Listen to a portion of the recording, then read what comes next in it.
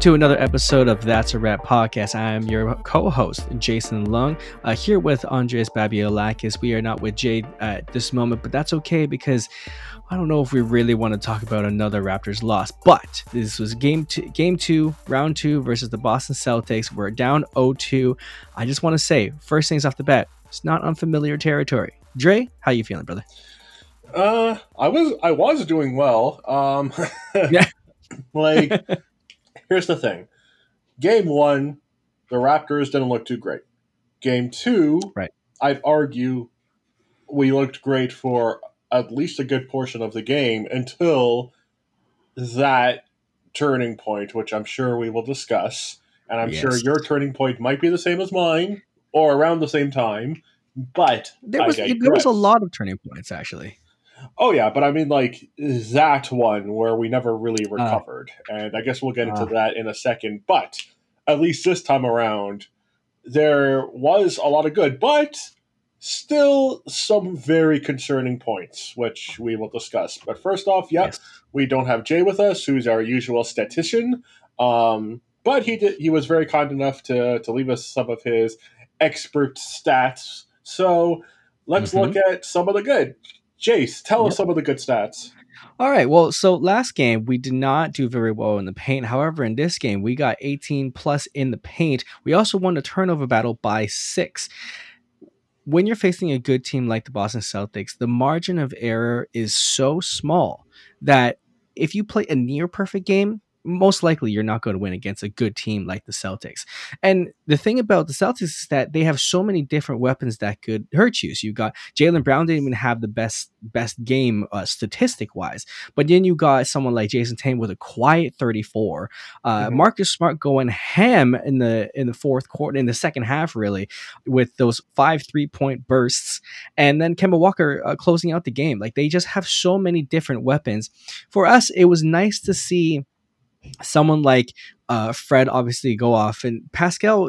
Okay, that last play, the one that, well, I'm sure it might have been one of our turning points, but that last play when it was illustrated for Pascal to get a corner 3-pointer, and we've seen that out of bounds timeout play multiple times. I've seen it done a lot for Norm. That play is usually for Norm. So Kyle Lowry passes into probably the paint area, gets it outside of the wing, and then either Norm, in this case Pascal, curls into the corner, and then it's almost like a bounce pass from the baseline giving into the corner. But unfortunately, is a much bigger than Norm. And so he stepped out of bounds, and by a margin, and we're talking about maybe like centimeters. So when Jay says with a margin of error so tiny, those are the marks, those little skid marks on the shoes that, like, I don't know if Pascal was going to go for the 3. I don't know if he was going to make it if he did shoot that 3. But those little things, if you screw up like that against a team like this, we're going to go down 0-2, man. But, like, the first half or so, we saw a return of Spicy P. The guy was doing some great spin moves. He hit a couple of early floaters in the game, comfortable-looking floaters. He obviously had that buzzer beater, but that's kind of luck. But, you know, we were seeing Pascal in double digits rather early. Whereas last time, he had, 3 points and a half? So we were seeing the Pascal that we needed to see. And a lot of this wasn't luck-based. Those turnovers that Boston had, we were like a claw machine, snapping the ball out of their hands time and time and time again, either on bad passes that they had, or we grabbed it from them when they weren't looking. We earned that. But in that same breath, early game to Pascal was Spicy P. Later on, we saw a little bit more of what we've been seeing with Pascal in this bubble, except I'd argue kind of worse. And that has to do with some very sloppy turnovers, some very just kind of boneheaded moves almost. And I hate to say that because Pascal, you know, the Pascal of old is just such a wise player, and he's comfortable with knowing how to maneuver around. But those same floaters he hit at the beginning of the game, towards the end, looked like he was, I don't even know what he was doing. The lob passes were so awkward. You could tell that people like OG didn't even know the ball was meant for them. It was potentially like a last-minute decision of his. He's kind of floundering, and it's unfortunate because earlier this game, he looked so on his mark that even somebody like Tatum, there's a reason why he had a quiet 30-plus point game, because I wouldn't say he looked floundered, but he at least looked like he wasn't in complete control of the game until he was. There was a point where Van Vliet was going off, and then it just stopped. And Siakam was going off, and then it just stopped. Ibaka was going off, and I guess he couldn't really pull it back in. And a big problem had to do with foul trouble as well, where you saw Marc Gasol getting fouled out. You saw a lot of players getting into sticky situations, which this is what boggles my mind. And you can't blame everything on the refereeing. But riddle me this. How does Boston get, what was it, like 15 or something in the first half? We had zero chances to go to the line. Zero in a half, which is only the second time in franchise playoff history that that's ever happened. And considering the type of game that Boston plays, which isn't filthy, but they're physical, that's insane. See, you know what hurts is that I know this is not going to be the whole be all, but like, just look, if you were not to watch this game, you look at just the statistics. I mean, how many points did we lose by? 3. Yeah. How many free throws did we miss? 3. The amount of threes that we made, 28%. If we had one of them, could have been tied. There's a lot. However, I do want to kind of focus on some of the good, because I feel like there was a lot of good. I feel like at this point, we saw that Fred VanVleet shot with it. Should honestly, I don't know why you rush it in that moment. You have 5 seconds left. You have a lot of time. But anyways, regardless, you see that, heave, and you know what? It's over, right? And so we're at this moment, we're kind of emotional. We were just like, what could have been done well? Like, Pascal, how come you stepped out of bounds? But you have to take sometimes you have to take the good with the bad. And I know that this is the playoffs, and at this moment, like I said before, you can't have any bad. If you want to win in this game, you can't have any bad. But there was a lot of good. Yes. OG Anunoby was incredible. Had a hell of a game. I get it. Yeah, 5. Like, I get it. He was in foul trouble, but 20 points, 8 rebounds, 3 on the offensive end, 5 on the defensive end, like 1 steal. Like he, the amount of time that he was on the floor, 38 minutes, he was. Every time that he had the basketball, it was energetic. There was a purpose to it. He was making his shots. He was getting those offensive rebounds. It was a really all around great game from OG Anunoby. And remember, Raptors fans, he wasn't there. OG wasn't there last year. And now you see him flourish in a playoff atmosphere. The last time he was in the playoffs, we got swept by the Cavs. And now that he has a chance to guard someone like Jaylen Brown and Jason Tatum, it's so good to see that he's not being affected by the spotlight. This is his moment. And I know that there's no Kawhi to kind of take away the burden and get those foul shots to be sorely need. But when you see someone like OG at his age playing with the poise, playing with, just like the ease and the stress, it's really, really comforting to watch. And, like, if we stick with the positivities, some like angles here and there, some if the ball bounced our way here and there, if we didn't get one turnover or something like that, we could have won that game easily. And that's the difference between this game 2 and game 1. Game 1 we had no chance. Game 2 there was a chance. Honestly, if we had a shot go in, or if a timeout wasn't called, or what have you, those are adjustments you can make in game 3.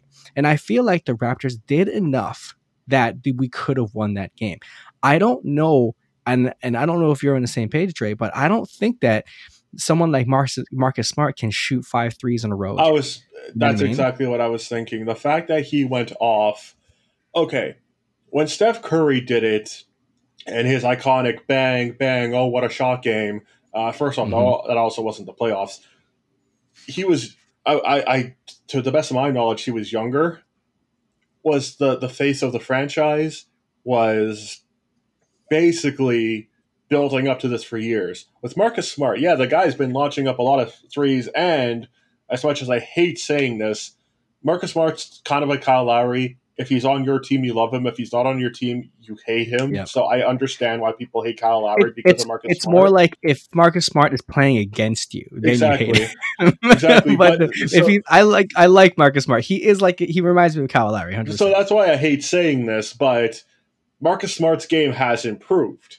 The guy's still flopping, which we saw this game, and I mean, it is what it is. He got called for it, though. He got called for it. Oh yeah, well, the call got overturned, which is great. But he has gotten better defensively. The guy is like a pest now. Like he's all over the place. He's reminding me kind of like a Patrick Beverley, where the guy talks the talk, but at the same time, you can't shake him off, which to me is good because now he's not just all show. Like Marcus Smart's, there's a reason why the guy is like starting a lot of games in this type of a lineup. So he's earning his position, and he's been working on his offensive presence. And clearly, I mean, this isn't going to happen again. Not that I can think of, but I mean, that's a pretty crazy 15 in like 5 minutes. Not even like that was insane. Right.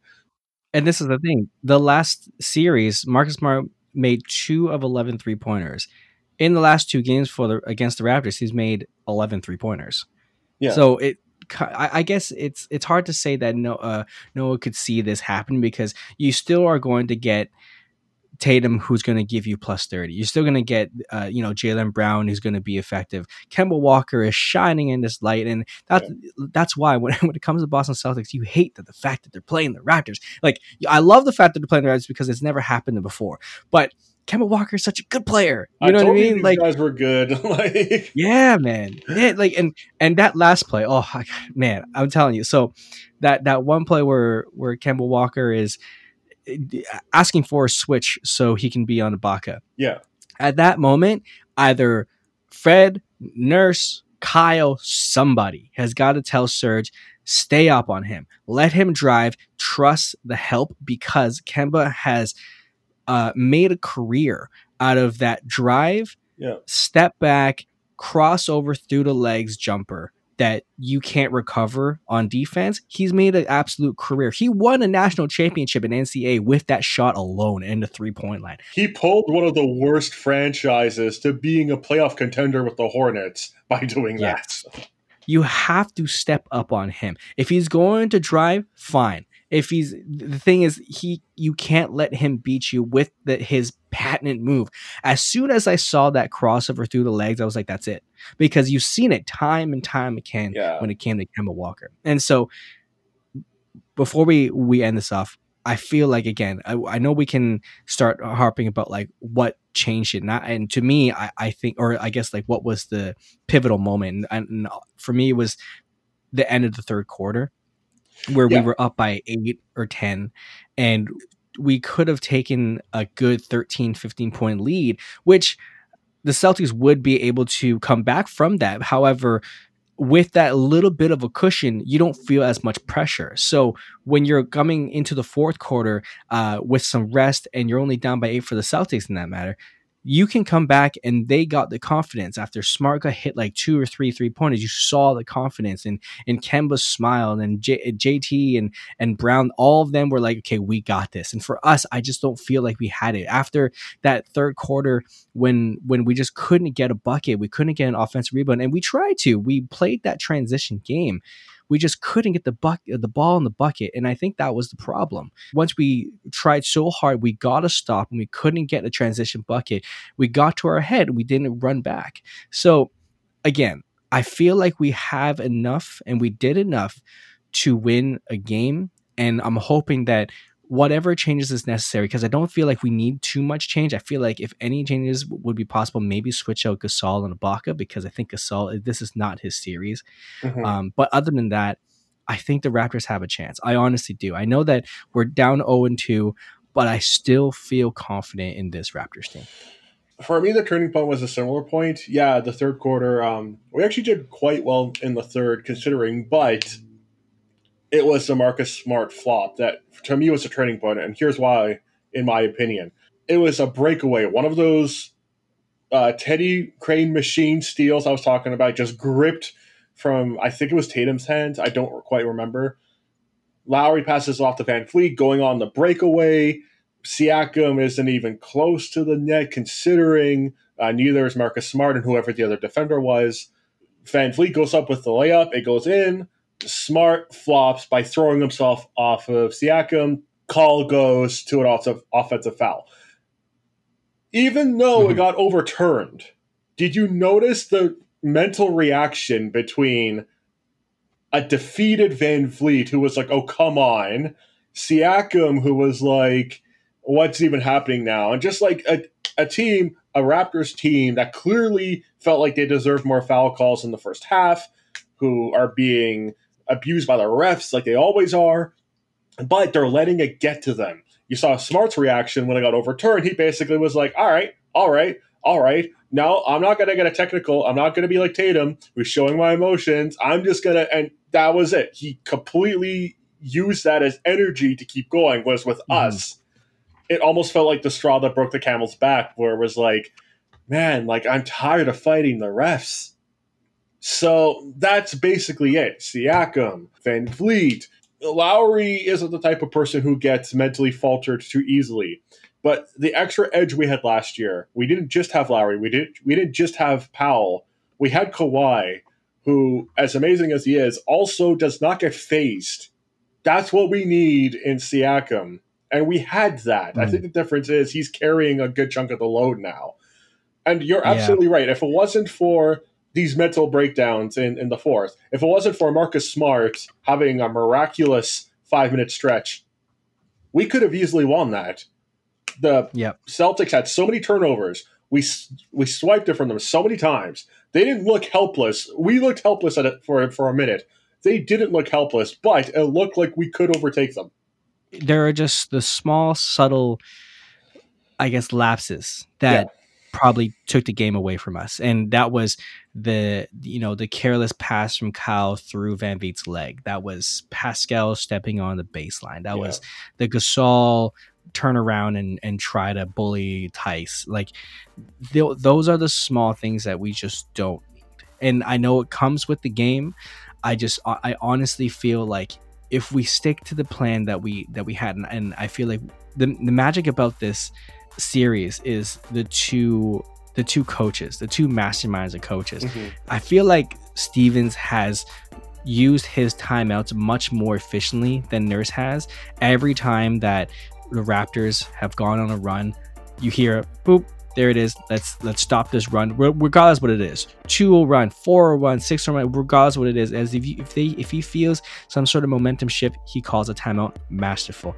Conversely, Nurse knows that happens, and so there was one point in the game, and I believe it was in the third quarter, where Stevens calls a timeout when we were coming out from a run, and then in order to throw a wrench in Stevens' plan, Nurse throws a zone. And it was just like the chess pieces for a basketball nerd, and the masterclass that they're portraying on the court is phenomenal. So finally, it definitely could have easily been a win. I agree with that. If at the end of this game, 0-2, I know Raptors fans, I know how you feel. We've been here before. I don't want to be there again, but we've been here before. And I know this is a different team, however, and I feel like it is a different feeling. But I do feel, don't lose hope, I do feel that we still have a good chance of winning this series. And if we do, I'm going to mark this receipt. I feel like we really do have a good chance because of what we saw in Game 2. But Game 3 coming at you on Thursday, 6:30 p.m. Eastern Standard Time. You know where to find us at That's a Rep Pod on Twitter. Make sure you converse with us during the game and after the game. Until next time, that's a wrap.